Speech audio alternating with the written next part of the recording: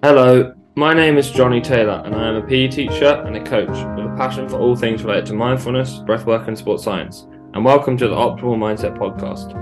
In these episodes, we'll be chatting with some of my personal idols and experts in the field of sports and performance. I hope to uncover the stories about their journey, optimizing routine, and mindset they use to achieve their goals.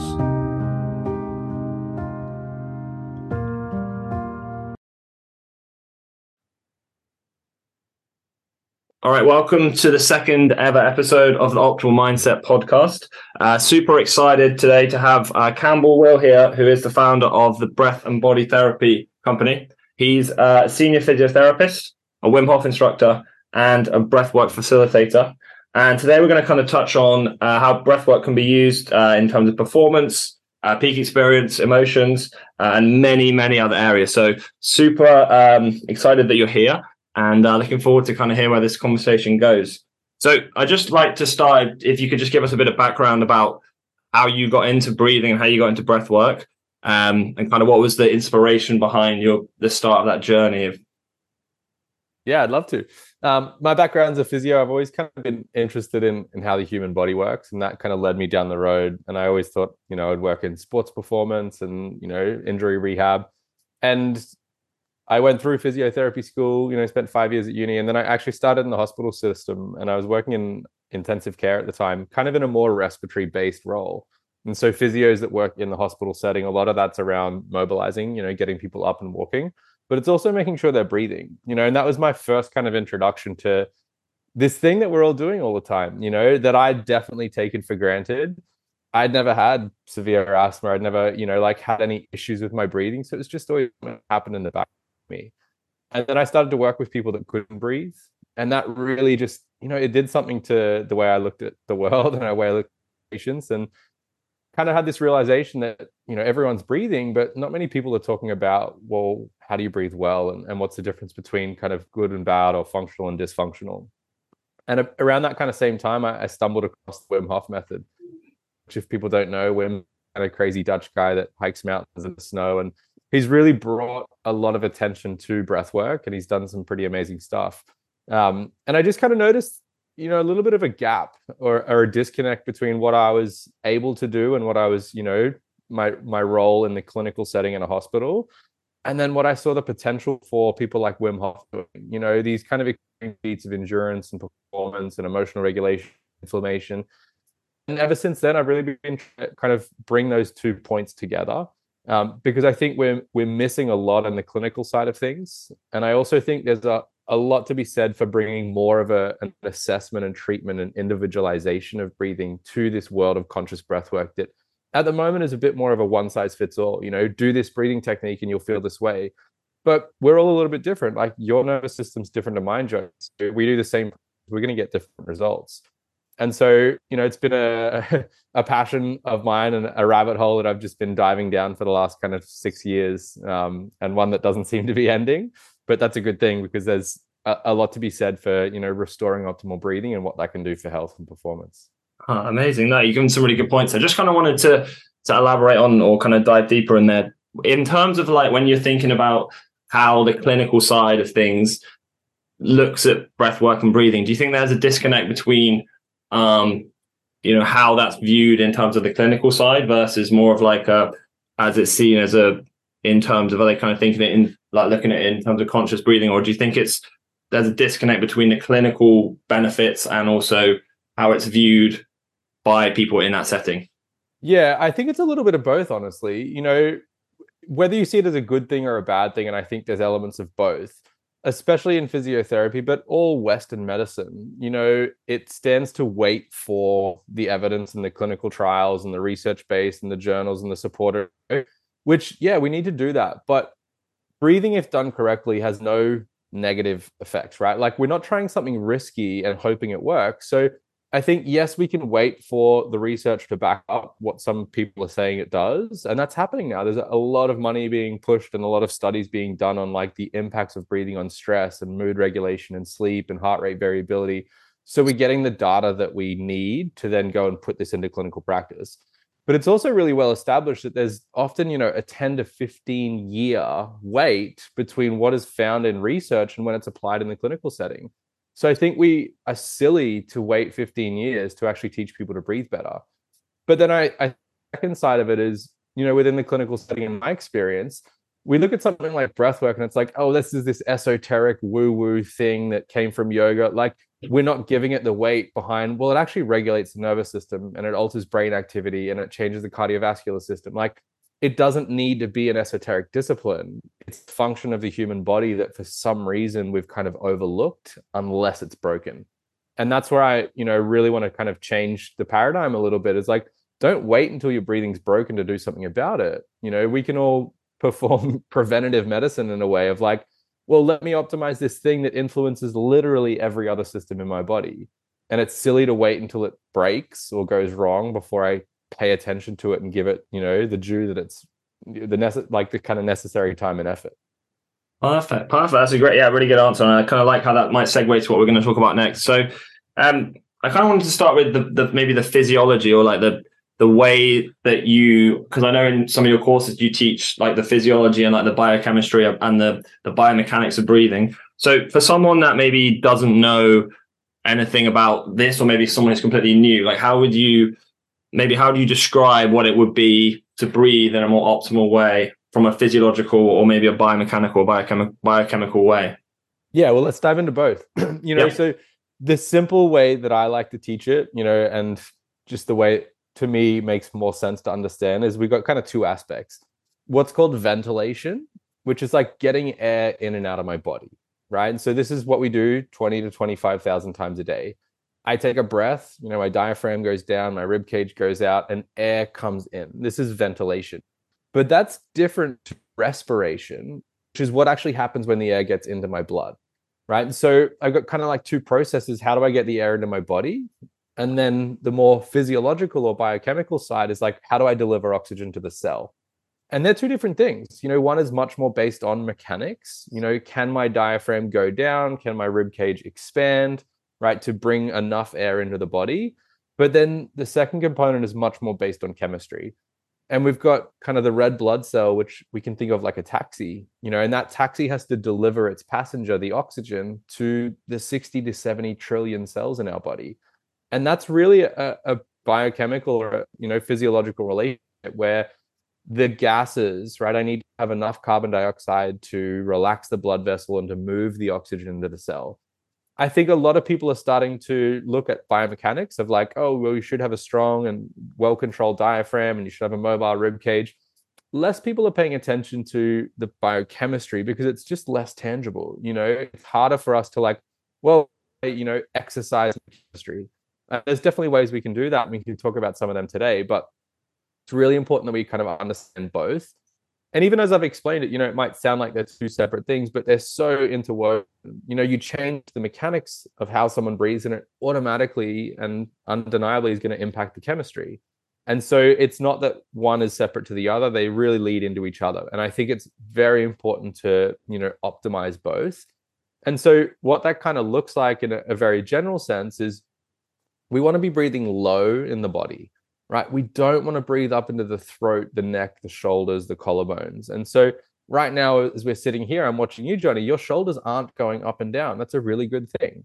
A lot of people that I work with, I'm watching them breathe and their shoulders are rising up to their ears and falling. And so we're pulling the air into the top part of the lungs, and there's just less room and there's less space for the oxygen to actually do its thing. So we want to breathe low in the body. The second thing is we want to breathe slowly, right? Again, as we're sitting here, I can't hear you breathing, and I'm sure you can't hear me breathing, right? Because we're breathing slowly. That's me moving the air really quickly, and you can hear that, right? So we want our breath to be slow. And the last thing is we want it to be deep, right? We don't want to take shallow breaths, because if we just kind of work it out, if I take shallow breaths, I need to take more of them. And the more breath I take, the higher my heart rate, my blood pressure, the more activity in my brain. It's a flow-on effect that it's not just I take more breaths, it impacts all the other systems in the body. So if we can breathe low in the body, really slowly, and ensure we're breathing deeply, that's going to kind of tick most of the boxes for biomechanics, biochemistry, and even the nervous system. I like it. And I guess, follow-up question, there's so much good information that I think for people that probably would try and change their breathing, like changing those three things at once or trying to focus on like the biomechanics or the biochemistry or even the cadence, right? It's going to be tricky to monitor all those three things. So do you have any specific exercises that you would maybe give to focus on each of those individual aspects? Like what would for sure. kind of prescribe or practice? I think it's best to start with biomechanics. And in fact, it's not, I think it is best to start with biomechanics, because let's say we teach you some breath holding practice that's going to impact your chemistry. That doesn't change how deep of a breath you take and how many breaths you take in a minute. It kind of hit your ceiling pretty quickly. Whereas if we first change biomechanics, we change how you take your breath, then it's going to give us much more wiggle room when we start looking at your chemistry and your nervous system. So for biomechanics, we really want to kind of look at like, and this is something I try and get better at when I educate people, like all breathing is diaphragmatic breathing technically, unless you've had a neurological injury, your diaphragm works. But to what extent is a different question, So again, a lot of people, whether you've had back pain, you sit at a desk, if you've been pregnant or you've had kids, like these are really critical factors that they're likely to impact your biomechanics, right? If we sit at a desk for 8, 10, 12 hours a day, right? The rib cage kind of folds over, the pelvis rolls back, and we kind of like cramp down on top of the diaphragm. It's just hard for it to move through its full range of motion there.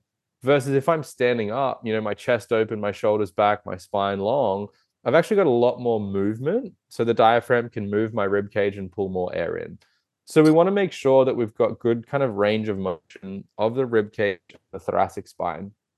Simple, arms overhead, laying on the ground, doing some rotation side to side, maybe getting a foam roller and leaning back over that to just open up the rib cage. And I also love to teach people how to actually massage and stretch their own diaphragm. And it's super simple. Taking the tips of the fingers and just kind of wedging them under the rib cage, thinking up and really giving the diaphragm a bit of a stretch to make sure, and if you do this now, you might notice, like maybe it's a bit tight or it's a bit tender as I try and get under the rib cage. It shouldn't be, the same way if you've ever gone to a physio and they chuck their thumb into a tight muscle and it's a bit tender, right? It's tender because it's tight. And so the diaphragm, we really want to make sure that it's loose and mobile so that I am able to use it. The biochemistry side of things or physiology, it's really about restoring or rebuilding someone's tolerance to carbon dioxide. And without getting too technical and into the weeds, carbon dioxide kind of gets vilified a little bit just as this waste product, but it's so, so important in its role in actually allowing oxygen to move out of the blood and into the cells. That's where we want it, right? Oxygen in our blood isn't really a lot. We need to deliver it to the mitochondria, and then my body can produce energy. And so I have to have a good tolerance to building up carbon dioxide so I can have the opportunity to move oxygen out of the blood. And so great ways to do that is to practice slow breathing or even some breath holding, right? If I stop and hold my breath, no more oxygen is coming in, but more importantly, no more carbon dioxide is going out, right? I've just stopped exhaling. My body's still running, right? The 60 trillion cells are doing their thing. We're producing carbon dioxide. It's going to build up because now I'm not breathing it out. Pretty quickly for some people, 10 seconds, and, maybe our athletes and fitter people a little bit longer, 30, 40 seconds, are going to start to feel like I need to breathe, right? That I need to breathe sensation is not oxygen falling. Your oxygen hasn't changed at that point. That's carbon dioxide building up. And if I can get used to that and I can become more tolerant of it, then I start to stretch that buffer zone. And so simple practice, breathing slow you want to, or breathing less than you want to, or in some breath practice in a safe environment is going to start to, encourage my physiology to become a little bit more flexible. Nice. And I guess because I read somewhere that it's to do with the more it's carbon dioxide sensitivity, right? So the more that you're able, the chemoreceptors are able to be less sensitive to carbon dioxide, the more efficient that will help your breathing. Is that kind of correct? Exactly right. And so, it's a really interesting kind of thing. And I see this really interesting parallel between people with anxiety and athletes, right? It happened quite a few times where I'm working with an athlete and then my next client was someone with anxiety. And I'm like, I'm teaching the exact same thing, just to a different degree. Like the athlete might be going from 30 seconds of CO2 tolerance with a breath hold time. We're trying to get them to 50. And the person with anxiety and panic might be going from 5 to 10. But again, it's just like, if I can improve my body's tolerance or ability to tolerate carbon dioxide, it changes a lot of things. And there's this kind of, if we're talking about anxiety, there's this network in the brain called the false suffocation alarm system. And for people with anxiety and panic attacks, the relationship that they have with carbon dioxide, it's as if their brain says, we're going to suffocate, which is very anxiety provoking, you know? And a lot of people with anxiety, when they do that breath hold time, that, ask them, what did that feel like? It felt like I was going to suffocate. It felt like I was going to die. It felt like it was, panic inducing. And so the alarm system is a little bit, too sensitive. And that's a chemoreceptor alarm system. And tolerance, a really great way to reduce anxiety and panic. Perfect. And that actually transitions really nicely to what I wanted to talk about next, which was I read a quote, and I'm just going to read it here. I wrote it down. I read a quote on your website that really resonated with me. I'm just going to read it out to you now. So you said, "Stress is not the enemy. Our relationship with stress can be one that is negative or of positive adaptation." And I really wanted to get you to delve deeper into that, because it kind of really resonated with the idea of how we can use breathing, how this can help to manage emotions and help to manage stress. So yeah, do you want to just talk a bit about that kind of quote and what that means to you? Yeah, definitely. It's one of the other areas I think breathing gets kind of maybe misinterpreted or misunderstood in terms of what the benefits are. We see a lot of the peak breathing and the experiential stuff really, but missing the functional side of things. And I think stress falls into the same category, that just we have the wrong idea. You go on the news. I did this the other day. I was writing a blog piece on it, and I just typed in like headlines around stress. And it was like, stress kills, stress does this. Like, it's all this interpretation that stress is killing me. It's negative. I should avoid it. I need to manage it. Like, which puts us on the kind of back foot of like, stress is bad and I need to avoid it at all costs. Otherwise, it's going to kill me. Right. And it really kind of misses the idea that stress is a constant, right? Stress is why we're here. It's how we evolved. If we're not able to adapt to stress, we don't last very long. You know, and so instead of seeing as stress as this big looming thing out there that's out to get us and that we need to avoid at all cost, instead, what if we think about like, what if I just worked instead on my capacity, right? If I built more resilience, I love this idea of fragility, right? The more that's applied, the stronger I get. Instead of us running away and managing and mitigating from stress, it's like, no, I can turn and face it and seek it out. And my body will respond completely differently. In the Wim Hof method, I teach with ice baths, right? There's huge cardiovascular benefits, great for the immune system, all these things. But why I teach cold exposure and ice baths is it's an opportunity to test your stress response, right? And I love to give people this example. If we were sitting here and I had an ice bath, right? And I just threw you in there unprepared, you would have a negative stress, like that would not be fun for you. And you would actually have a different biological response in terms of the adrenaline, the cortisol, the epinephrine. Your emotional experience of that, right, will be completely different to, Johnny, I'm going to give you these tools, right? You're going to breathe this way. This is what's going to happen in your body. And I want you to step into that ice when you feel ready. You'll have a completely different response, right? But how? It's just a tub full of ice water, right? The stressor didn't change. It was just stress.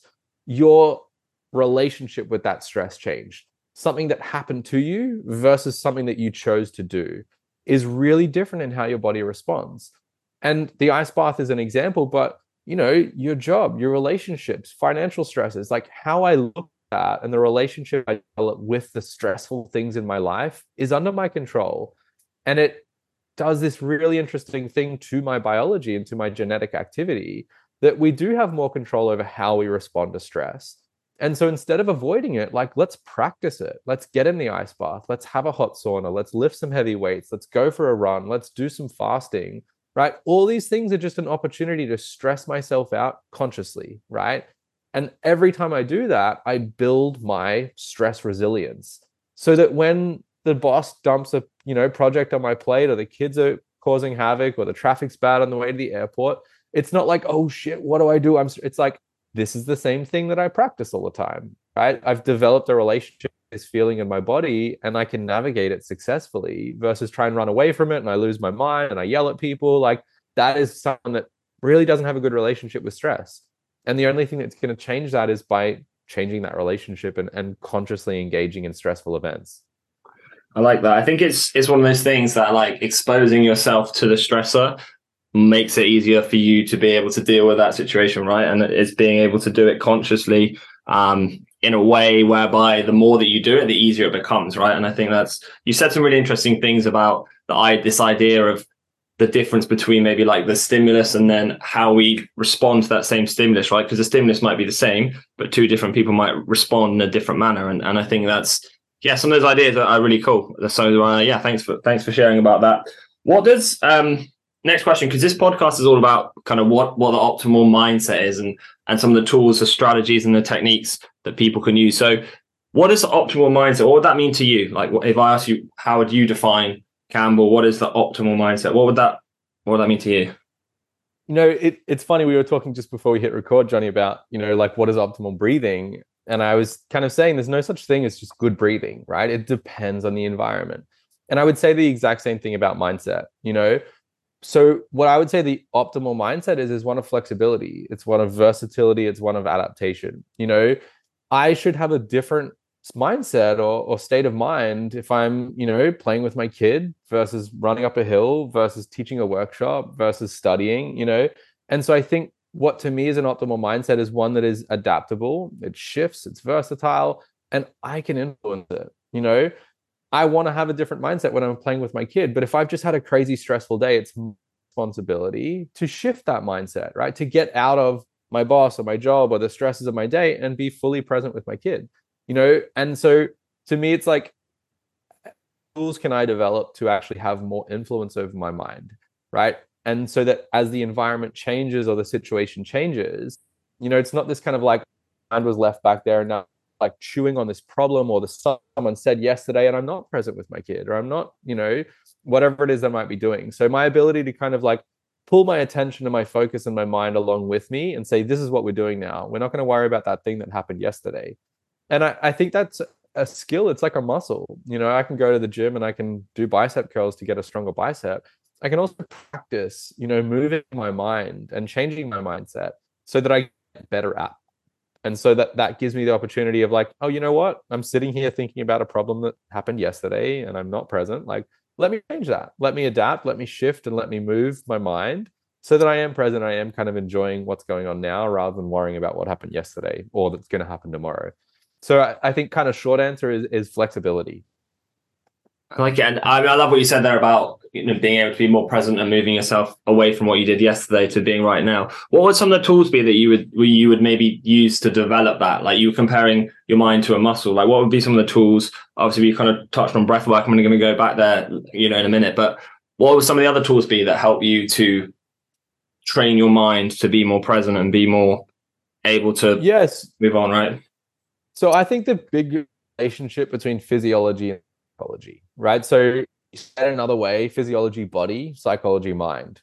They are two sides of the same, and I think often why people struggle is it's a psychological or it's my mind. And I try and use my mind to change my mind, right? I'm thinking about what happened yesterday and I'm like, oh, I shouldn't be thinking that. I should be present. And I'm trying to use a mental tool to shift.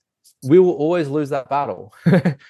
Our mind has a bias, right? Our brain has a bias. It's designed to solve problems and look for what could go wrong and detect threat. Like that's how it's evolved over millions of years. So me just deciding I want to think about this now is not strong enough.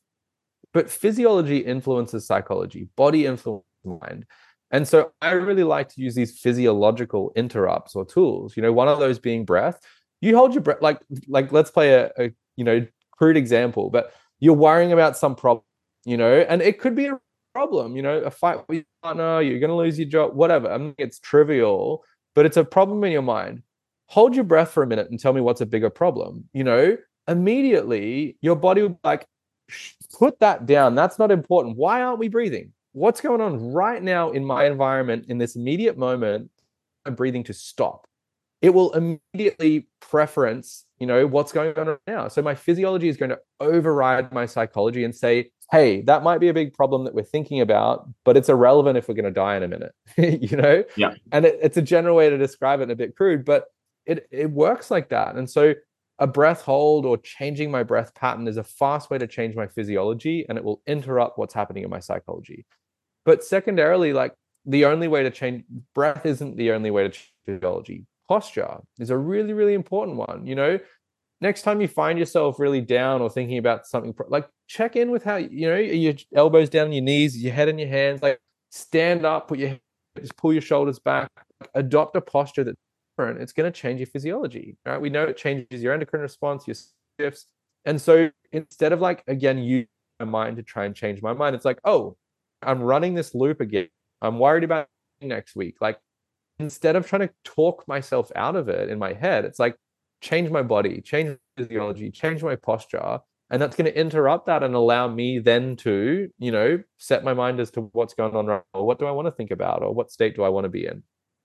I love it. I love it. Some awesome tools there. Yeah, there's some really good ideas there. All right, let's dive into the next topic. So you talked a bit about how you work with athletes. And so obviously I'm a coach and a teacher, so I often work with athletes and teams.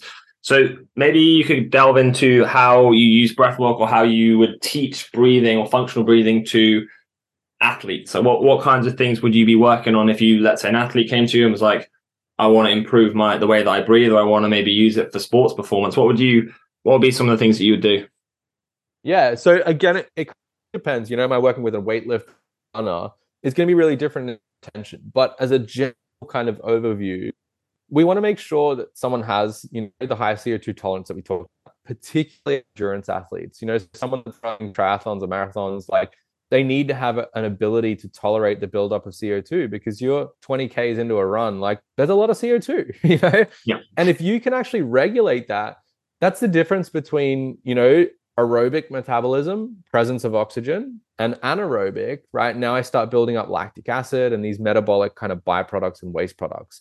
And so I really like to kind of take people to the physiological state that is similar to performance, right? So if that's a marathon runner, rather than having that person run 20 Ks, and put their body through the wear and tear to get to that state of, exhaustion, it's like, hold your breath or breathe really slowly, or do a certain protocol that's going to rise the amount of CO2 and learn how to stay there, and then from that, so add like a lot of runners at wall, form goes out the window. They start flailing around like they don't have the body control. So we can put you under this physiological stressor, lots of CO2, and then practice, run or walk, but maintain, tall frame, long stride, even cadence, the things that we know are going to happen 20, 30 Ks into the run when we kind of like hit that wall. We can practice them now without putting those Ks under the belt. And I think that's really, really important. But the other side is, particularly if we look at more like team sports, let's talk about rugby or soccer or something, like it's this stop, start. And it's really like, how do I, regulate? It might be a sprint, there might be a goal. We've got a short window of time to get our physiology back into recovery, so to speak, But a lot of people, if we think of just the simple difference between through the mouth or breathing through the nose, breathing through the mouth it really ramps the nervous system up and it keeps us in this action state. Breathing through the nose slows the nervous system back down. We want to kind of toggle between performance recovery, even in one match, or a set of lifts, or, a WOD at the CrossFit gym. It's like there's these little opportunities that I can take to quickly recover, and then I can flip back into performance. But if I just continue to breathe through my mouth, even in those little lull periods, the ball's gone out, we've got 10, 15 seconds. Like if I can have a little set of tools from mouth to nose breathing, fast breathing, slow breathing, ability to keep performing is very different, and I couldn't think of a more appropriate example as like martial arts. You're like, you got 3 minutes or 5 minutes of hard intensity, like full on. And then you got 3 minutes to, if you watch it's there like, right, they start that next round and they're already on the back foot, as if they can take that couple of minutes to just wind their nervous system down, bring their physiology back into balance, right? And then they can kind of step back into performance. And so I think that the simple, again, is like build good functional mechanics, build good functional chemistry, but also teach someone how to use their breath as a tool during performance, right? Oh, you do need to sprint, right? Open the mouth and go for it, but now you got an opportunity to recover. What am I going to do to get back into recovery? Rather than just like let my breathing happen and hope for the best. There's a lot more, influence we can have over that. Just, I mean, I have interest. Do you know obviously we've got, as sports progress in terms of technology, you've got sports scientists, you've got psychologists, you've got nutritionists, and you've got all these people working with athletes. Do you think that people are starting to employ people like you that are involved in, breathing and breath work? Do you think that's becoming more of a thing? And can you see that something being that's going to rise over the next few years? Definitely. If you look to, he's the current champ in the UFC, Israel Adesanya, who fights out of, he lived in New Zealand, fights, I'm not sure where out of, but he's got a breathing coach, Dave Wood, that puts him through these stressful breathing protocols. I know Logan Paul, whichever one of those, Jake Paul, I think, who's like doing the boxing, he's got a breathing coach that's like going through these kind of visualization and the technical side of like how to breathe. So I think it's still quite lacking. I work with some pretty high level athletes, the worst breathing I've ever seen, but are performing at a really high level. And there's examples, of other breathwork coaches, Brian McKenzie, who's really big in the US and works at that kind of elite level, talks about, these Indians and world-class athletes that have got a CO2 tolerance of 10 or 15 seconds, that it's like so dysfunctional, but they just have incredible willpower and grit and determination and the other elements of performance. And so I think it's becoming a little bit more, recognized that, hey, if you're not breathing well, it's limiting your performance. And now there's people out here that are going to teach you how to optimize your biomechanics, your chemistry, your nervous system regulation. And so I think we will see more and more of that. Like if you don't have a breathing coach, you're missing a big element of your performance. And so I hope to see that anyway. Maybe that's my bias talking, that I hope to see that it kind of does become a little bit more of a necessary part of performance team. I like it. I mean, I guess you must be one of the, it's exciting for you, right? Because I feel like it's something that hasn't fully reached its potential yet. Like it's still something that's in its infancy, right? Like in terms of in a few years' time, hopefully we could see that exponentially grow. So we've got more people working with breath coaches and working with people on their breathing, right? In our chat, we talked about. Oh, sorry, go ahead. Don't mean to interrupt. Go ahead. Yeah, well, I was just going to say, like if you look at what happened to yoga in the '90s, just like exploded in the West and the Western world, and then in the 2000s, it was kind of mindfulness and meditation. And I think like breath work is this next like, oh, here's this thing. But again, I have to completely be transparent that I'm probably biased, but I don't see this as a trend. I see this as like people recognizing, oh, this thing that we haven't been paying attention to is really the foundational piece of health and performance.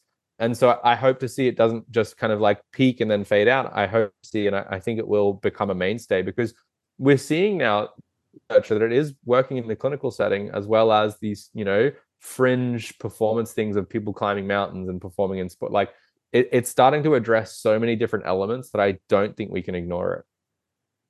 Perfect. So at the start of our conversation, we talked a bit about social media and like the role that you see people, doing some breathing or showing themselves breathing. I just wanted to get your opinion. I know you wanted to touch on this, like the social media people, the influencers maybe who are having these things. How does that differ from reality, and how does that differ from, or how could that impact someone who's watching those videos? What are your thoughts on that? Yeah, so I always, the analogy of like the tip of the iceberg that's above the water, is a much smaller part than what's under the water.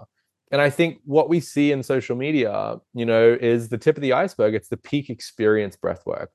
It's usually a hyperventilation style practice or superventilation, and let me kind of pause, because it's incredibly transformative and it can be incredibly cathartic. And it's been a huge part of my practice for 5 years, and it will continue to be. Like there is immense value in it.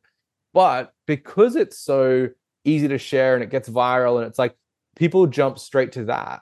And if you breathe that way, right? If I'm going to sit down and do 30 minutes of conscious connected hyperventilate, like if I've got bad biomechanics and I've got, a low tolerance for my physiology, my nervous system is predominantly in a sympathetic state where I'm stressed and anxious, that is not going to help, right? That is not the right thing. And that is in fact going to make it worse. It's going to give people more anxiety.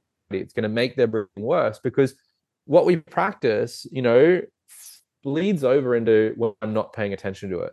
Breathing is very unique. It's the only system in our body that's both automatic, right? Right now, you're listening to me talk. You're not trying to breathe. It's happening in the background, right? Same as I am.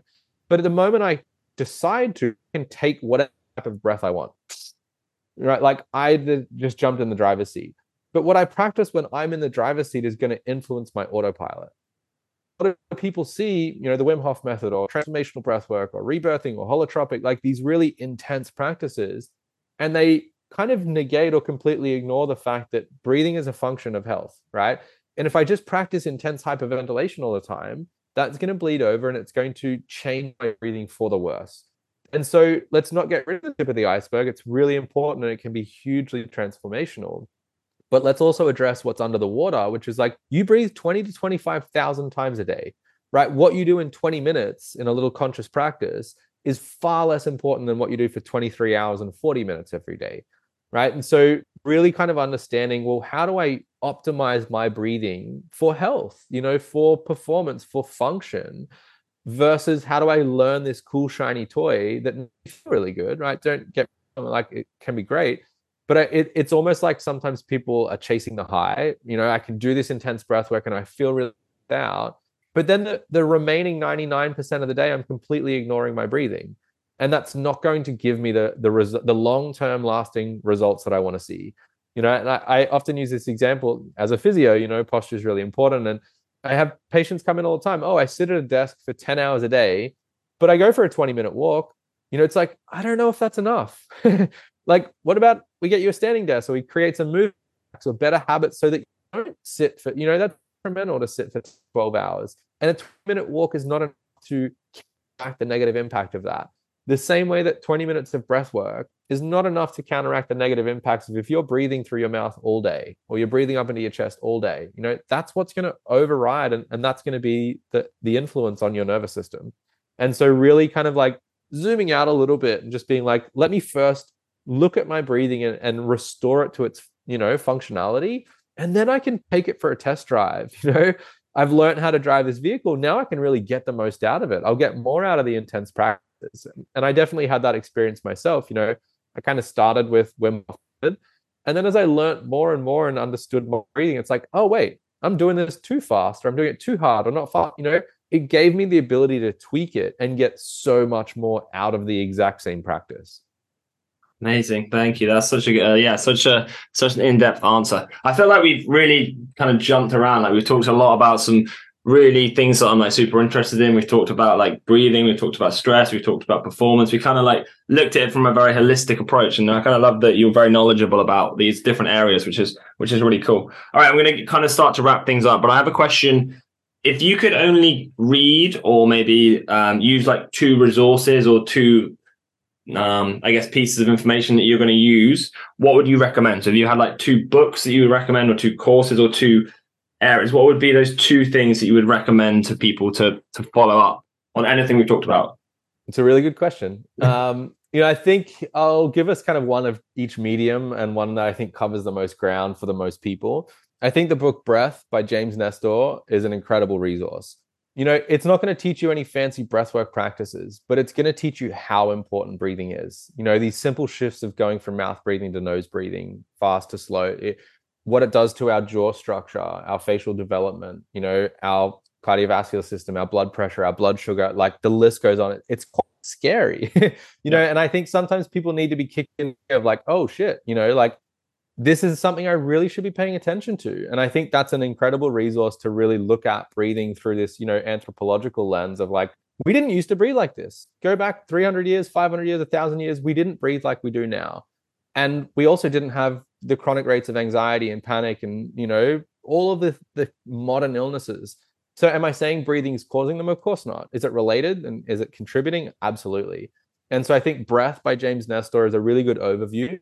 And I second resource I'd suggest a little bit more technical, but he did a good job of breaking down some pretty complex stuff is the Huber podcast.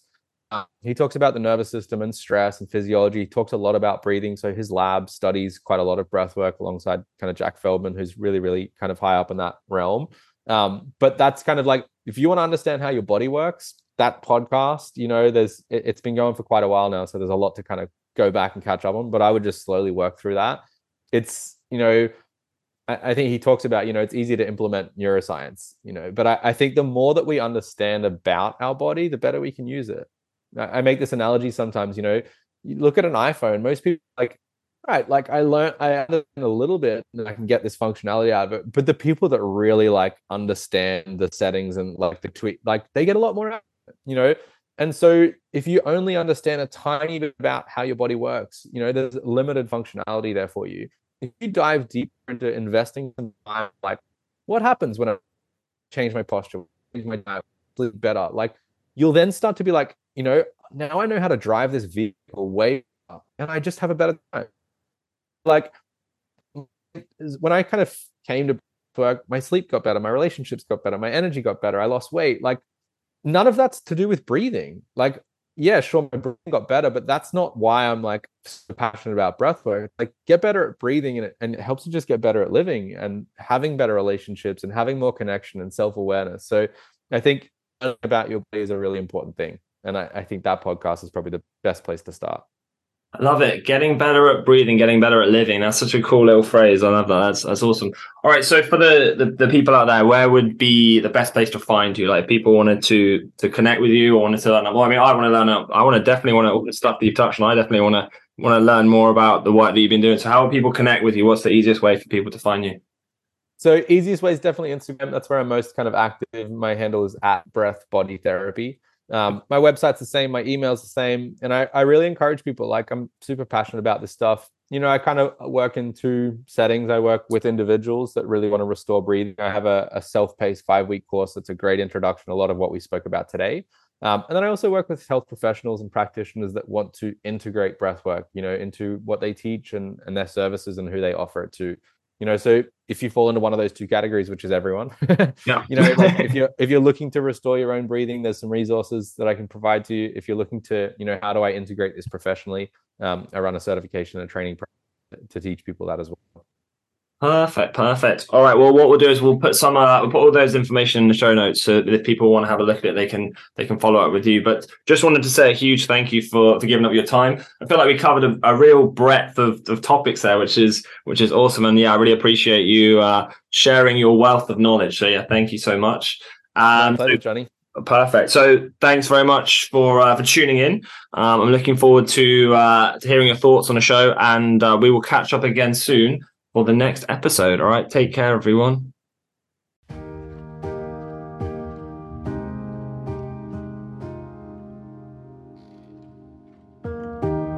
Thank you so much for tuning into the Optimal Mindset podcast. We are available on SoundCloud and on Spotify. I've included my information in the show notes below for those of you who wish to find out more about our guests and our upcoming shows. I look forward to hearing from you soon.